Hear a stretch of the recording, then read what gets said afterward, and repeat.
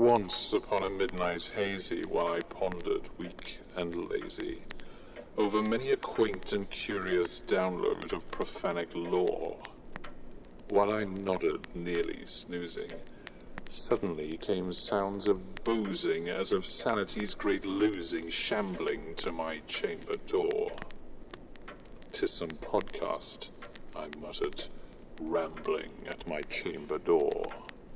Only this, and nothing more.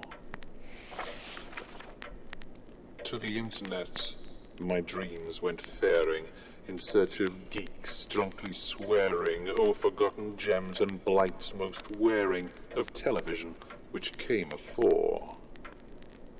Not just the language most profane, which vexed and taxed my sleeping brain, but misremembered dates and names, not fact-checked, like that was some chore. "'Tis some northerners," I muttered, podcasting at my chamber door.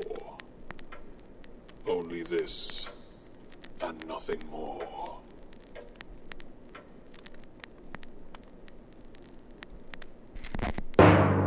Tonight on Peggy's Hauntcast.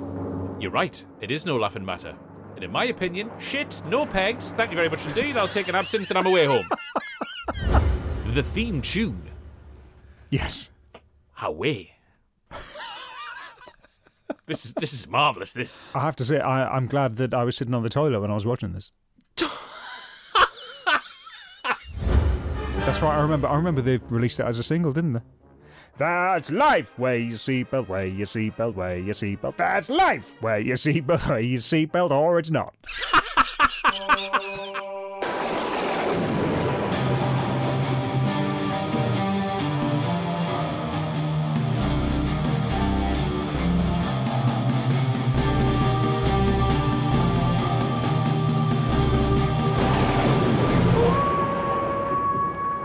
Are you all right? Hello and welcome to the final Halloween special of the Peggy Mount Calamity Hour. I'm Dr. Velvet. I am Blackout.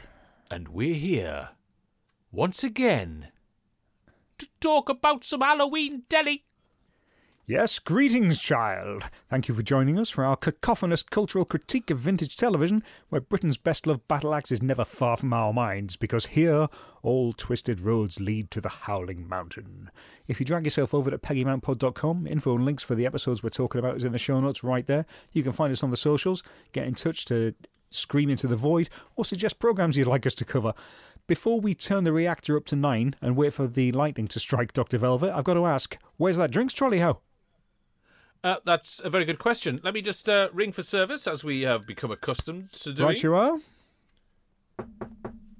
There we are. Right on cue. Enter. Ah, the trolley is back. We've got rid of the tray, and what a selection. What a selection. Blackout, do you see anything that befits your mood? I certainly do. I think I'll go with a black sheep, as well as a cheeky tickle from the dead man's fingers. Ah, there you go. Very nice. All right, I'm going to go for... Well, bearing in mind, I'm just remembering the last episode and what we covered the last episode, and I still haven't got over Emu's All Live Pink Windmill Show. So, Lump, do me a favour. Pass me the absinthe, please. There you go, master. Thank you very much indeed. Right, that's smashing. Okay, Lump, off you go. We have much to do. Thank you, masters. I hope it doesn't poison you. Are you sure he's only on minimum wage? I'm not sure. They are a really nice pair of corduroy trousers. He seems very jaunty, that's all. He does, doesn't he? Maybe because it's the last Halloween show. Who knows? Anyway, let's move on, and let's do what we normally do in the show, but let's not so much dig up the past as see what's going on today.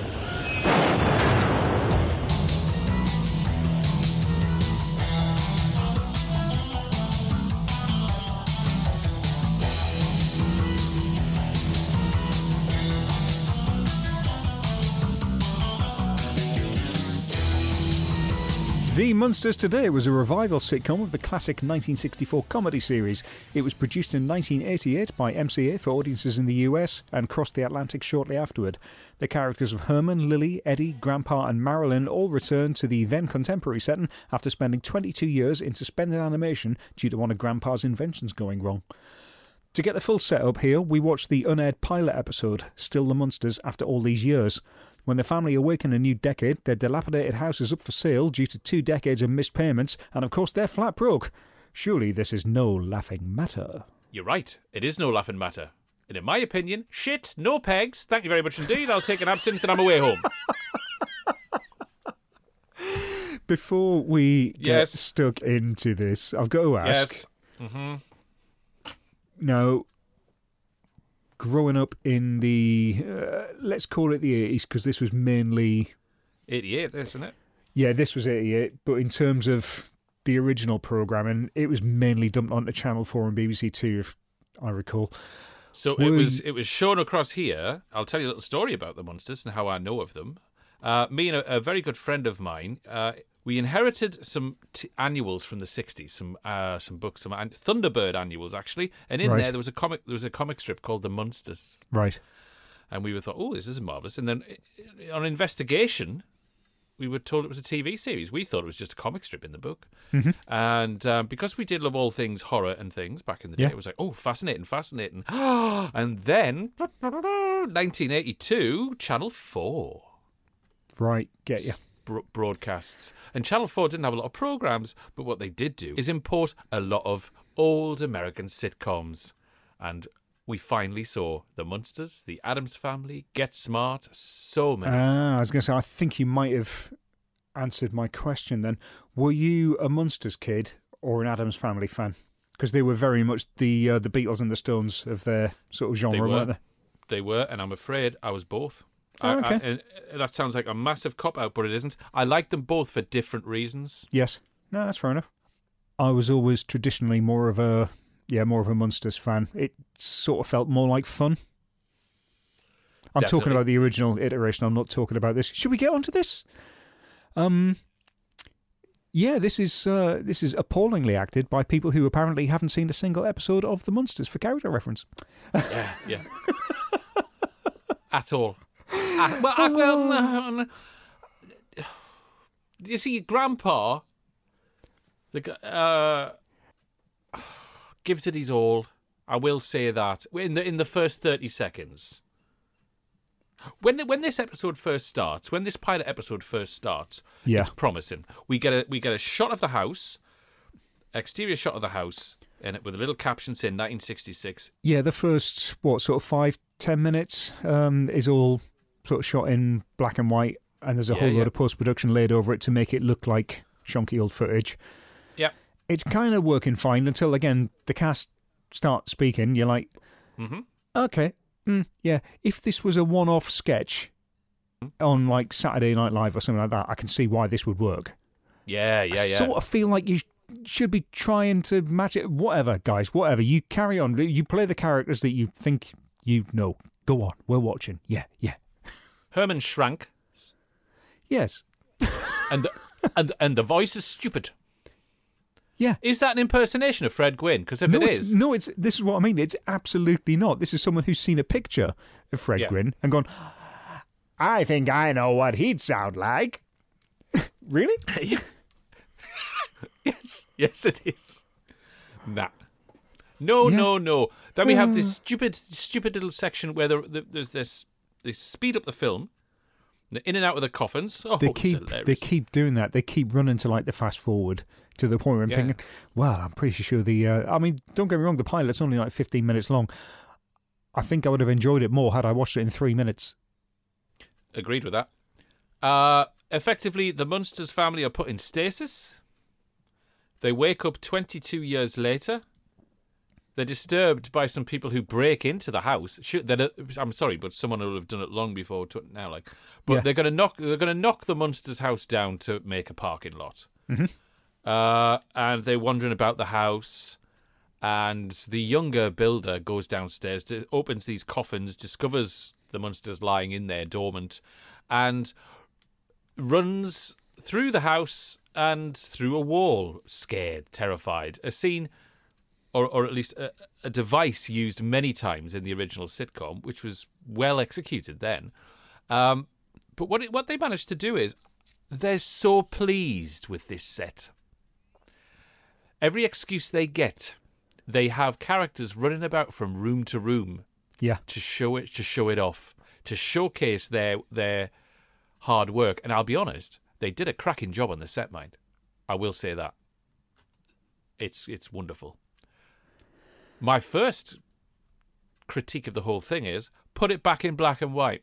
What, you think they should have done the whole thing in black and white? Absolutely.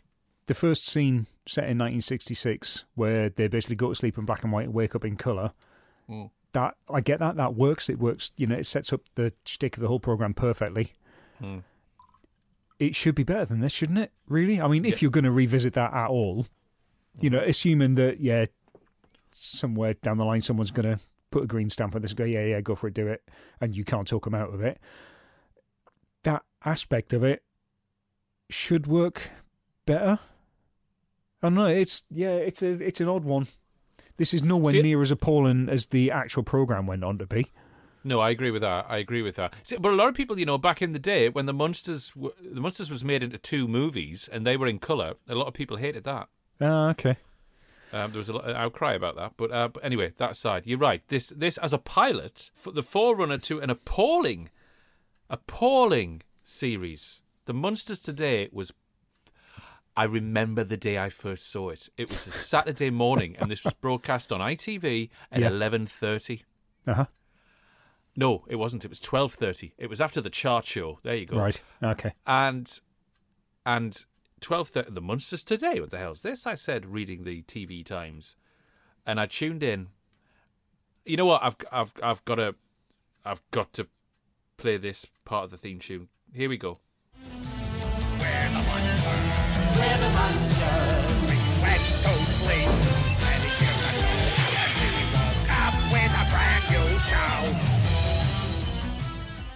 We went to sleep many years ago, and we woke up with a brand new show. Instantly, I wanted to nail me head to the floor. It's a bit of fourth wall breaking, isn't it? Isn't it? It's a bit of horseshit, is what that is. And then you hear Herman in the first scene that I saw in episode 1. Off. I got 10 minutes in, and I loved the Munsters. I got 10 minutes in. Get it off. Oh God! We said John Shook, who plays Herman, is absolute best one in the world. Absolute crap. No one else here is much better. Not for a long-term project. God alone knows what Lee Merriweather's mortgage repayments were like that she agreed to be in this. But John Shook isn't even trying to be Fred Gwynne. No? Maybe that's the thing. Don't try and be like the original cast because they're legends. Don't try because, all right, I'll tell you what then. I'll be an American Frank Carson. What I don't quite get is, at the start where you've got the guy who's looking at buying the house, Mr. Preston, he's there with his, what is that, like an assistant, a decorator, a sidekick? He's walking around and again sort of putting holes in walls and da-da-da. I'm like, what the fuck is this? Even when it's on point and achieving what it sets out to do, all it's achieving is being a shit daytime sitcom. Is this, genuine question, is this an actual kids programme like Clarissa or Saved by the Bell? Because that would explain the exaggerated staging and the chronic overacting throughout. I was under the impression that in the United States, at least, this was presented, as a sort of early evening family type show, gather everyone around the set. Yeah, just who were its demographic? You know what? My guess is they've just aimed this at an existing fan base and hoping to drag some new fans in. I am assuming that the audience was there for this being filmed. I don't know. That's canned laughter to me. If it's canned, then that makes perfect sense. That's canned. That's right, definitely canned. Okay. Without I know generally, again, with American shows, if it's live, they'll go out of their way to tell you it's live during the end of the title sequence. We know that The Munsters Today was absolute shit. That was tried and tested. But the pilot that they make, right, that's the taster that the production company go out hawking around the networks, isn't it? I know, yeah. Now, it's not necessarily going to be the best episode whichever gets made, but it has to be strong enough to be a proof of concept to get the show off the ground. Yep. Who watched this pilot and gave it the green light? The 1980s sort of excuses some of its corniness, because it's like half being very much a late 80s sitcom, half harkened back to an era where that corniness was more sincere. But pretty much everyone in the Munsters today looks embarrassed to be there, and rightly so. Yeah. I will give them some credit because they threw in a few nods back to the old series, and they did it well. Herman looks in the mirror, it smashes. Spot, who lives under the stairs, the effects were pretty good. Right. That's the only, and the set. You know what? They're decent. You do like the set, don't you? I really do like the set. I thought it was cracking because they did. I adored that house and that set when I was a kid, and they clearly paid the set designers and not the writers. Yeah, and not the cast. So yeah, appalling. I don't know whether there's a bit of a curse on the Munsters or not, because a few years ago they tried to bring it back again in a different vein as a drama. Oh, did they? Oh God, that passed me by. Okay, it doesn't surprise me, but Eddie Izzard was cast as Grandpa. The pilot was aired, and it didn't get taken up. It was appalling, but they were going to run it like some kind of like more of a drama than anything else. All about acceptance and all the rest of it. Yeah. Okay. So, yeah. Well, the original show ran for 70 episodes over 2 seasons and 2 years. Yeah. Now, since the Munsters today managed 73 episodes over 3 seasons in 3 years, that arguably means it was more successful. I know, right? Not better, just more successful. Yeah. Do you know what killed the Munsters in 1966? No? Batman. Oh, I thought you meant like literally as within the story of the thing that killed them in the last episode. Was there an ending? No. Was there an ending to the final episode, or did it just not get picked up again? It just didn't get picked up again. Oh, no. Okay. The network decided they wanted to throw all their money at Batman, Adam West's Batman. So it was, ironically, another one of my favourite shows of all time. So I was divided in 2 camps there. But Batman killed Herman Munster. So ironically, Lee Merriweather had some sort of hand in the thing that originally killed the Munsters, and the thing which then shat on their grave. You know what? Yeah. You could have gone up the mountain to say that. Yeah, absolutely. How many pegs are you going to throw at the line in disgust for this? None. Zero. Absolutely zero. Absolute zero. How Properly dare they zero. insult? How dare they insult something so hallowed as the Munsters? Utterly vile. Vile, vile, vile. Welcome to our Halloween special, everyone. You know that Ken likes this, right? Producer Ken loves it. Yeah. Ken loves it. Well, he doesn't mind it, but yeah, we were talking earlier. He doesn't mind it. Okay. Me personally, I'm giving it 2 because I think the idea is there, but little else. Frankly, it's yeah. Yeah. No, bad execution, and it went on for far too long. Something this appalling should have been dropped literally halfway through the first season. But there we have it. More importantly. How many steps would it take you to yodel up the mountain? Well, I can do it in 5. Okay.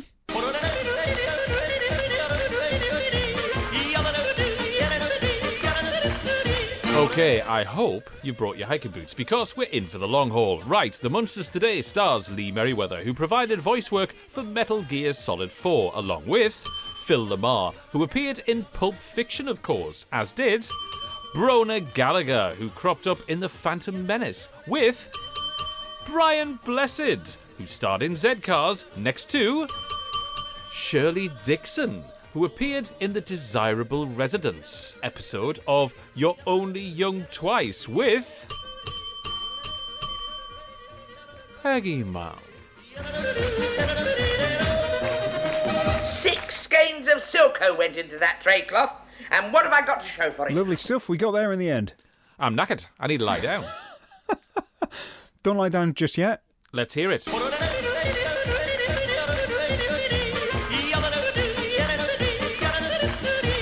Okay, slightly shorter, but the boots are still on.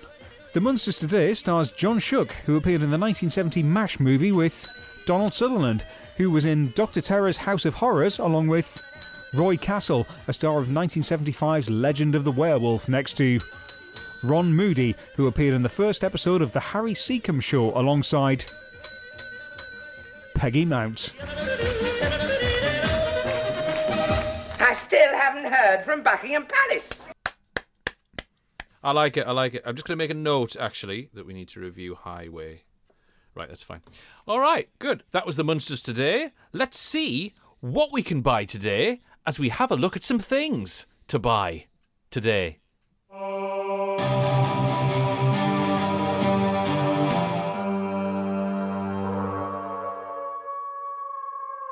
Make Halloween fun with one-stop shopping at Woolworth or Woolco for your Halloween needs. Costumes from $1.83 to $3.99, like $6 Million Man, Bionic Woman, superheroes, Batman, Superman, Spider-Man, and a new favorite for girls, Holly Hobby. You can get wrapped candies of every kind, bubblegum, lollipops, fun-sized candy bars. Get this Halloween record, Sounds to Make You Shiver, just $1.89. Make Halloween fun and easy. Make just one stop at Woolworth or Woolco. Come a little closer, madam. I want to tell you about something your children will love. Monster vitamins. They're fun. They're screaming meanie. Babbly bab. Monstermobile. Monsters taste terrific too, Mother. Your children should get vitamins by eating right, but when they don't, Mother, Monsters and Monsters Plus Iron sure help. My children love them. Right, kids?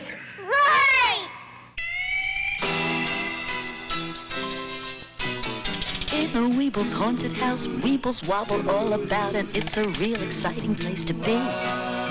A smiling ghost with glowing face has a secret hiding place, and that's not all, there's plenty more to see.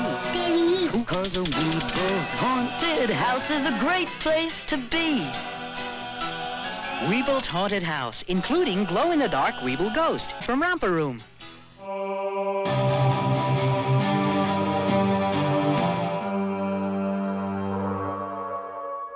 There we go. Lots of the things to buy. Fancy any of those, Blackout? I do. I'm going to be sending Lump out for some of them later. I'm going to send him out for something for me, actually. Because at the minute, my house... Oh, what a horror. Tell you what I need. A fucking hammer.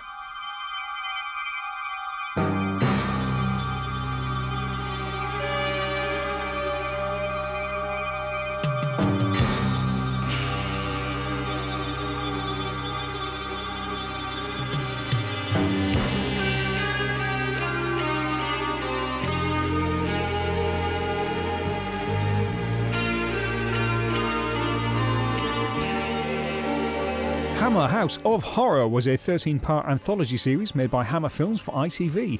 Each episode covers a different aspect of folklore or the supernatural, with an absolute wealth of the acting talent of its time. Tonight we've watched Children of the Full Moon, although it's hard to think that that title hasn't robbed the next 50 minutes of any kind of dramatic reveal. Celia Gregory and Christopher Cazenove star as a couple whose car breaks down in the Somerset countryside. When they find their way to an overgrown manor house nearby, Diana Dawes is there to bid them a warm welcome. Her little ones, however, are a little harder to get along with. This episode was broadcast on the 1st of November 1980. Hallowmas, the Feast of All Saints, Samhain. Which means if you're listening to the episode of the Peggy Mount Calamity Hour on the day it's released, then tomorrow, Children of the Full Moon hits its 40th anniversary. You can celebrate in style by watching this at home and taking a drink every time someone says mutton broth. You'll be arsehole before all the kids have turned up on screen. And you're not wrong. I felt like I'd tasted a bucket full of it by the time this episode had finished. Without a doubt. We start off with we start off with a juxtaposed scene of what we think is a sweet little girl singing all things bright and beautiful in a meadow. How lovely. Accompanied by two growling Alsatians. And yeah, a couple of seconds later, no, she's leaning over a dead sheep and she's got blood all over her face like a mad woman shit. We know we're in for a ride here. I love that someone at Hammer Films has gone, can we get a couple of wolves? No, we can't. Uh-huh. Can we use Alsatians? They look a bit like wolves. Well, they look like wolves if you've never seen any dogs before and you've only heard about dogs. Let's do that. Let's get a couple of Alsatians and pretend they're wolves. Are we going to put any kind of hair dye on to make them grey? No. Just Alsatians with a little girl. Don't worry. She'll be terrifying enough and the dead sheep will really look like a dead sheep. The intro, I mean, it's Hammer. You know, they're one of these franchises. You know what you're going to get. I need to clarify now. I am here for this. I know I've started taking the piss out of it. I am absolutely here for what this episode is doing. It all works. But before we get any further, the theme tune. Yes. Away. This is marvellous, this. I have to say, I'm glad that I was sitting on the toilet when I was watching this.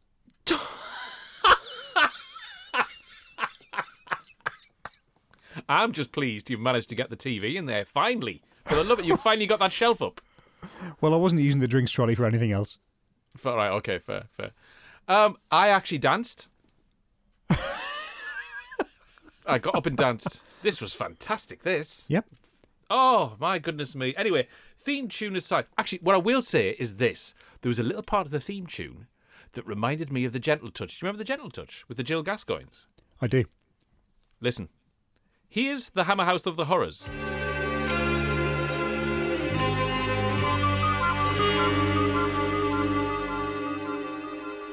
And then here's this bit from The Gentle Touches.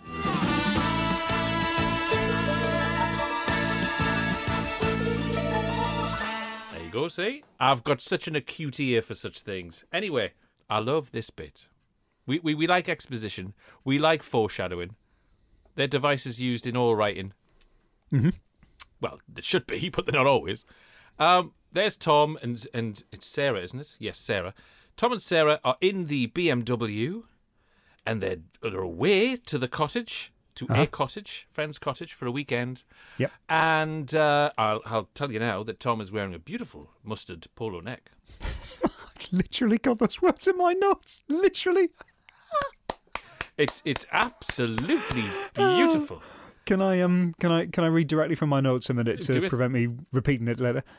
Christopher Cazenove rocking the absolute fuck out of those fawn action flares, mustard yellow polo neck, and a beige driving jacket. Absolutely. If there's anything that more scripts need, it's that combination.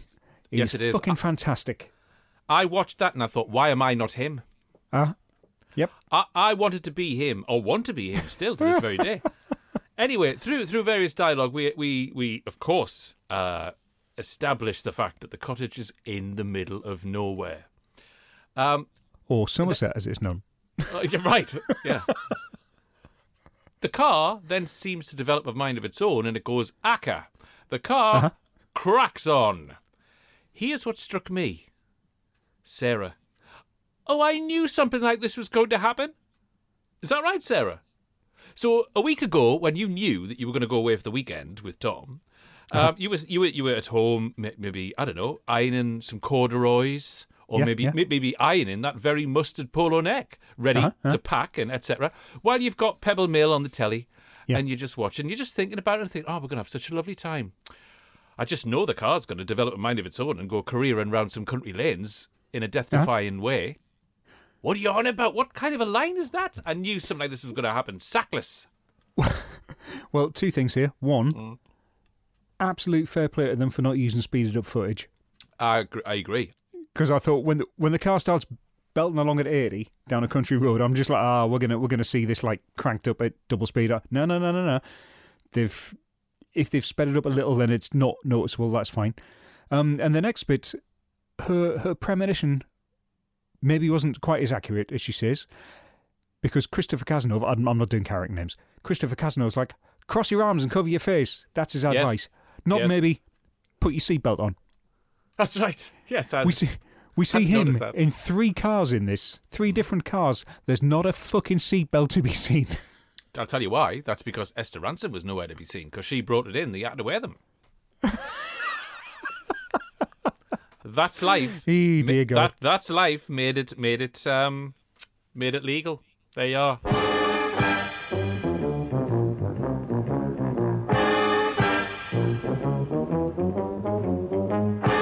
That's right. I remember they released it as a single, didn't they? That's life. Wear your seatbelt. Wear your seatbelt. Wear your seatbelt. That's life. Wear your seatbelt. Wear your seatbelt, or it's not.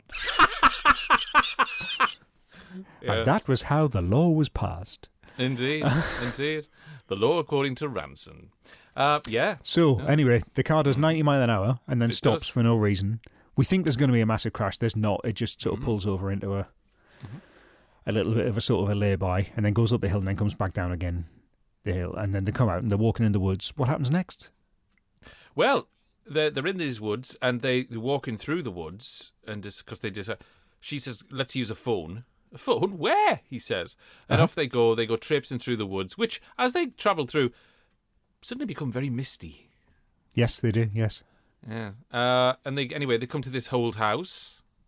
Not a sign of a double denim-clad singer anywhere to be seen, but they knock on the door, and who opens the door? Well, it's the Diana door. It is.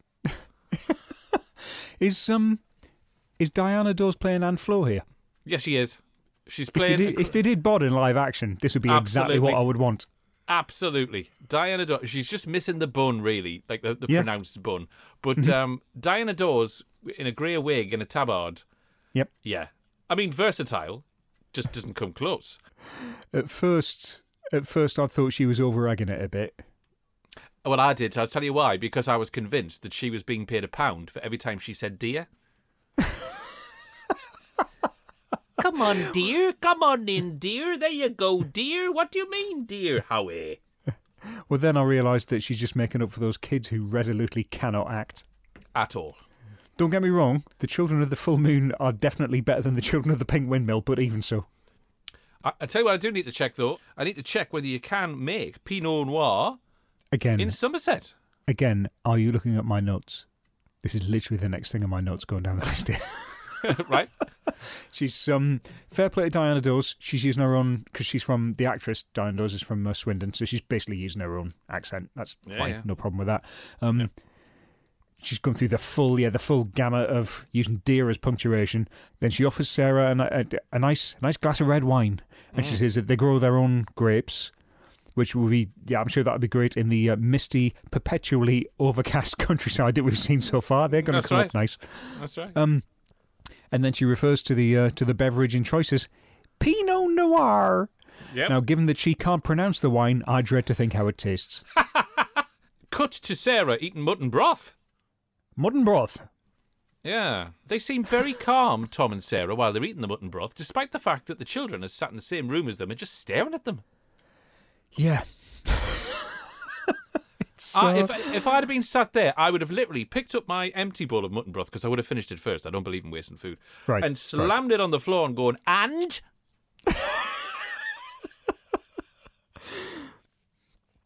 I've got to say, the writing here is hammy as absolute fuck.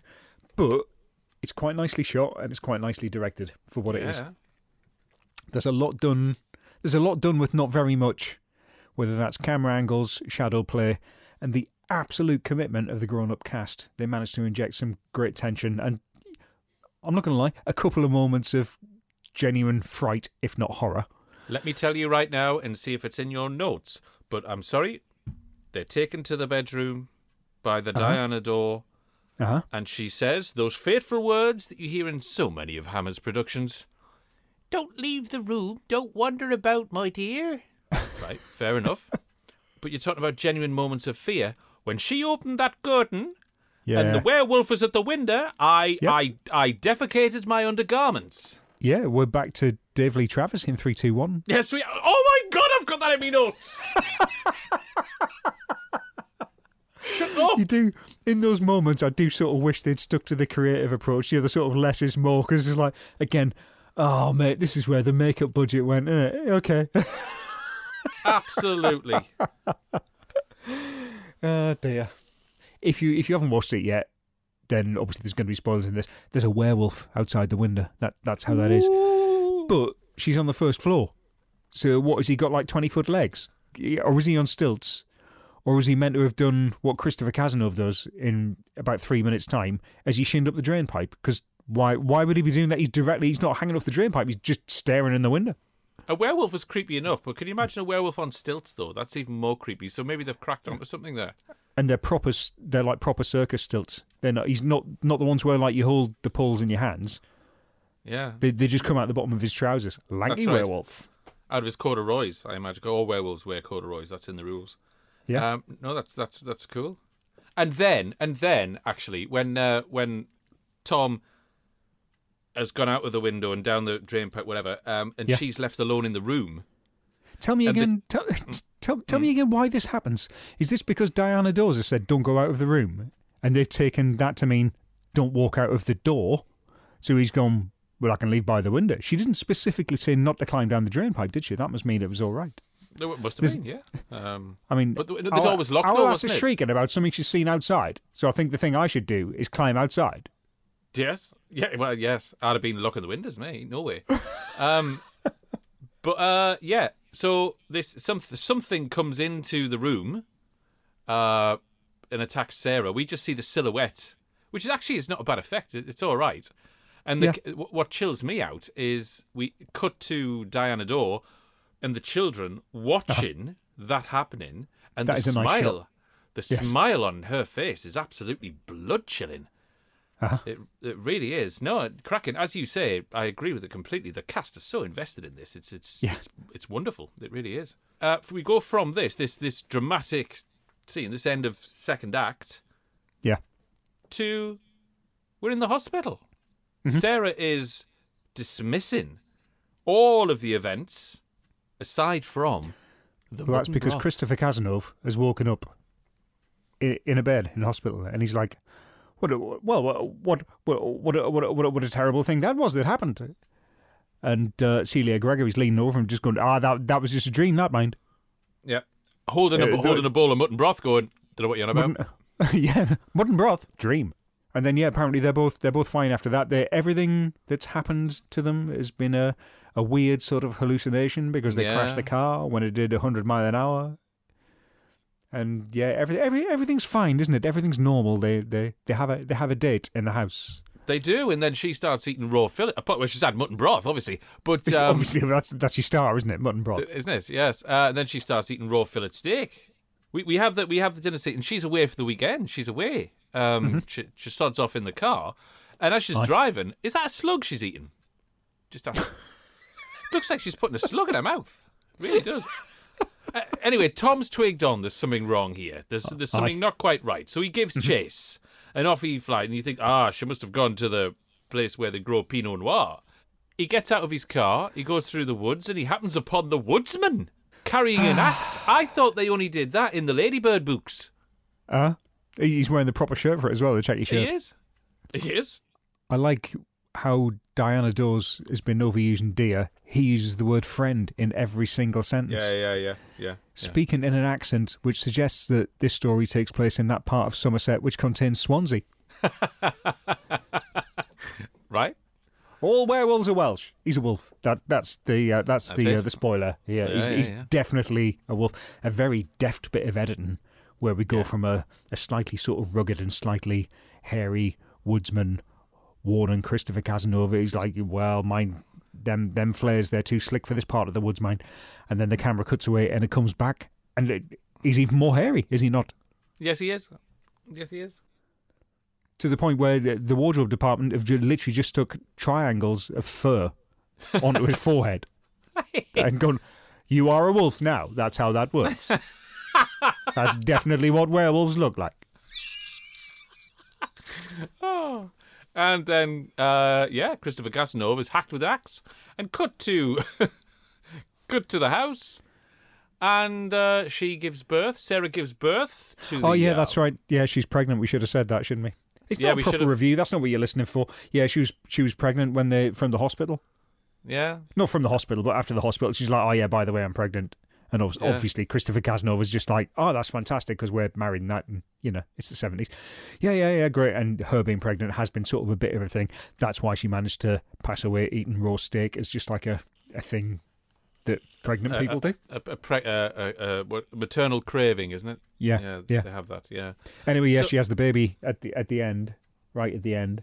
Do you think this is going to be a happy ending? Is that what we had in mind? When Christopher Casanova's been faced off by a hairy axeman.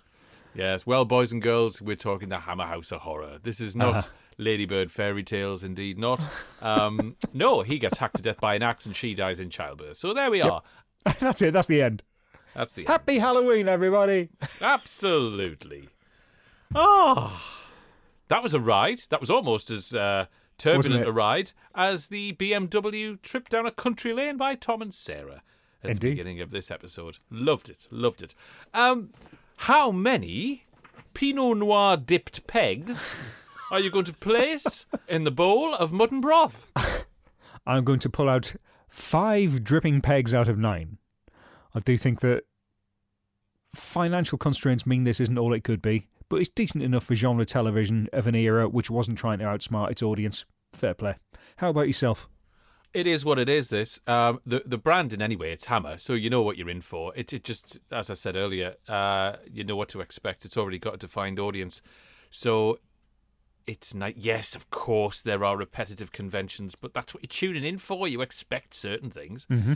As I mentioned, the cast are totally invested in this. It's a romp. Love it. I'll give this as I'm giving it a solid 7. Fair play. Because what I'm getting at here is, you know what? It's a Saturday night. You've been out. You've had a few beers with your mates. You come home. You call it the chip shop. You get some cod and chips. You come back home. You sit. Yeah. You open another can while you sit. You think, aye, we'll have the horror film on, and you put this on. This is what you want to watch. This is cracking. It absolutely is. Yeah, I've picked it apart, but I kind of enjoyed it. I just think that other episodes in this series are better than this. Yeah, of course. But this wasn't bad for what it was. And it's all right just before you zone out back in the 1980s in your stay press trousers and your slip-ons while you're watching this. It's fine to fall asleep to. It's cracking. No, love it. Love it, love it, love it. So if you want to go and see the full moon and you need to climb up the mountain, blackout, how many steps is it going to take you? I can do this in 2. Oh, impressive. I'm all wolf ears.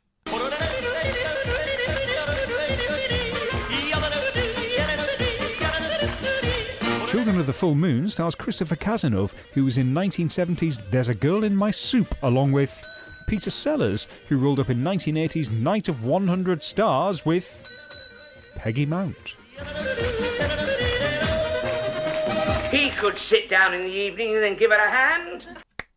Well done, well done. To be fair, Night of 100 Stars, my goodness, who wasn't in it? Anyway, all right. How about yourself? Would you join me on the mountain? I can join you on the mountain. Absolutely I can, because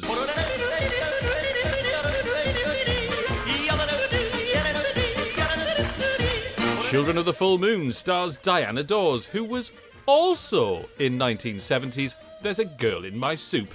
But more pertinently, she was also in 1980's Night of 100 Stars with Peggy Mount. For 3 weeks, I thought they were Jersey potatoes. Lovely stuff. There that you is go. Exactly the content we're all here for. Isn't it, though? Isn't it? That's a clash of the titans there, right there. So there you have it. The Munsters today and the Hammer House of Horrors, bringing us to the end of the last episode of our Halloween specials. Blackout's got your socials. Yes, thanks once again for creeping by. If you'd like to get in touch, you can email peggymountpod@gmail.com, or we are at peggymountpod on the Twitter. You can find us by searching for the Peggy Mount Calamity Hour on Facebook. Don't forget to go to peggymountpod.com to check out links and show notes for this episode. Absolutely you can. It's as simple as that. And that's it from us for the time being. You'll hear from us very soon, perhaps sooner than you might think. But until the next time, thank you so much for listening. And remember, keep mounting. Lamb.